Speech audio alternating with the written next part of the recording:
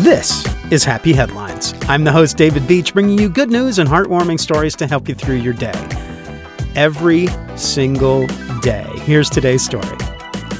Well, this is a podcast about happy stories, and sometimes to get to the happy story, you have to talk about some pretty rough stuff.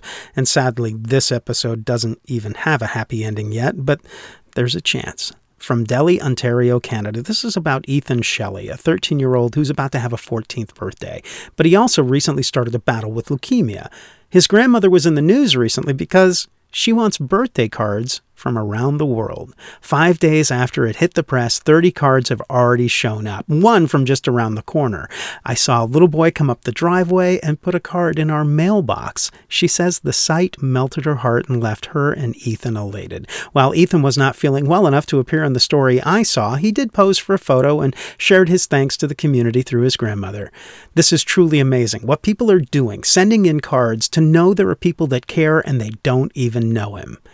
I think that's pretty cool. So if you're listening and you have the opportunity, I'm asking my listening audience to join in. You can send a birthday card to Ethan Shelley. The address is 134 First Avenue, Delhi, Ontario, N6B1G3.